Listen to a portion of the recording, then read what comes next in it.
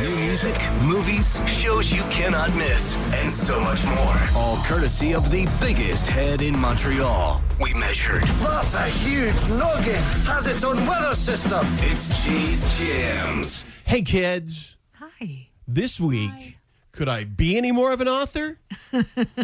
It's an Armageddon movie without Bruce Willis, and Pink Floyd returns to Montreal. First up, Matthew Perry of Friends fame has a new memoir out. It's called Friends, Lovers, and the Big Terrible Thing. I'm into it now. Lots of interesting stuff in this book. One of the stranger things, getting attention of rock fans, and I'm sure a certain son of a famous rock star, is that Matthew Perry and Valerie Bertinelli allegedly made out next to a passed-out Eddie Van Halen. Whoa. Matthew Perry says after Eddie got drunk on too much vino and passed out, quote, "This was my chance. If you think I didn't actually have a chance in hell, you'd be wrong, dear reader. Valerie and I had a long, elaborate makeout session," which, by the way, she has not denied. Biggest theme, she actually did a great post online where she's like, anybody else making mistakes in their 20s and 30s? Like this girl? Biggest theme of the book, however, devoted to the drug and alcohol addictions from which he has been in and out of recovery for decades for. At one point, Matthew Perry was taking 55 Vicodin a day. Too many. For the record, yes, thank you, Chantel. It's a lot of Vicodin. This is from an interview with Diane Sawyer that I found for you. How does one person get that many Vicodin a day, you may ask? Well, here's an answer. And I guess the weirdest thing I did was on Sundays, I would go to open houses and go to the bathrooms in the open house and see what pills they had in there and steal them. And I think they thought, well, there's no way that Chandler came in and stole from us. It's amazing. That interview was very good. Yeah. Watched it last Friday. Yeah, it's intense. Imagine, though, 55 pills of anything, even if it was something that you liked. Also, at various times, a quart of vodka. Yeah, that's Because, right. you got to wash them down. This guy's been in a lot of pain. 55 anything. 55 potato chips is too many. Yeah. Yeah. I mean, jelly beans, maybe.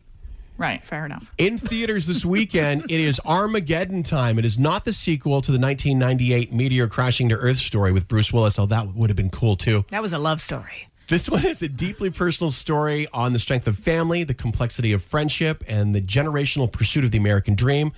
Great cast. I suggest you go see this before all the Christmas movies arrive. Anthony Hopkins, Anne Hathaway, and Jeremy Strong, who's so great, one of the greatest shows ever made, Succession. The United States stands for an idea whose time is now. Ronald Reagan will win tonight. What a schmuck. I think I want to be an artist when I grow up. You're going to be an artist if you want to be. Nothing's going to stop you. You're going to college. He'll have dinner with kings if he plays his cards right. Yeah, you cannot go wrong with Anthony Hopkins. And finally, Sharon and I were at the sneak peek of this last night, and it was awesome. 2014, I was approached by Pink Floyd to create an exhibition, and at first I was very uncertain about doing it, to be honest with you, because it was such a gargantuan task. I mean, to look at 50 years of this band and the history of it and everything that it's encompassed was quite daunting. But then I thought, you know what?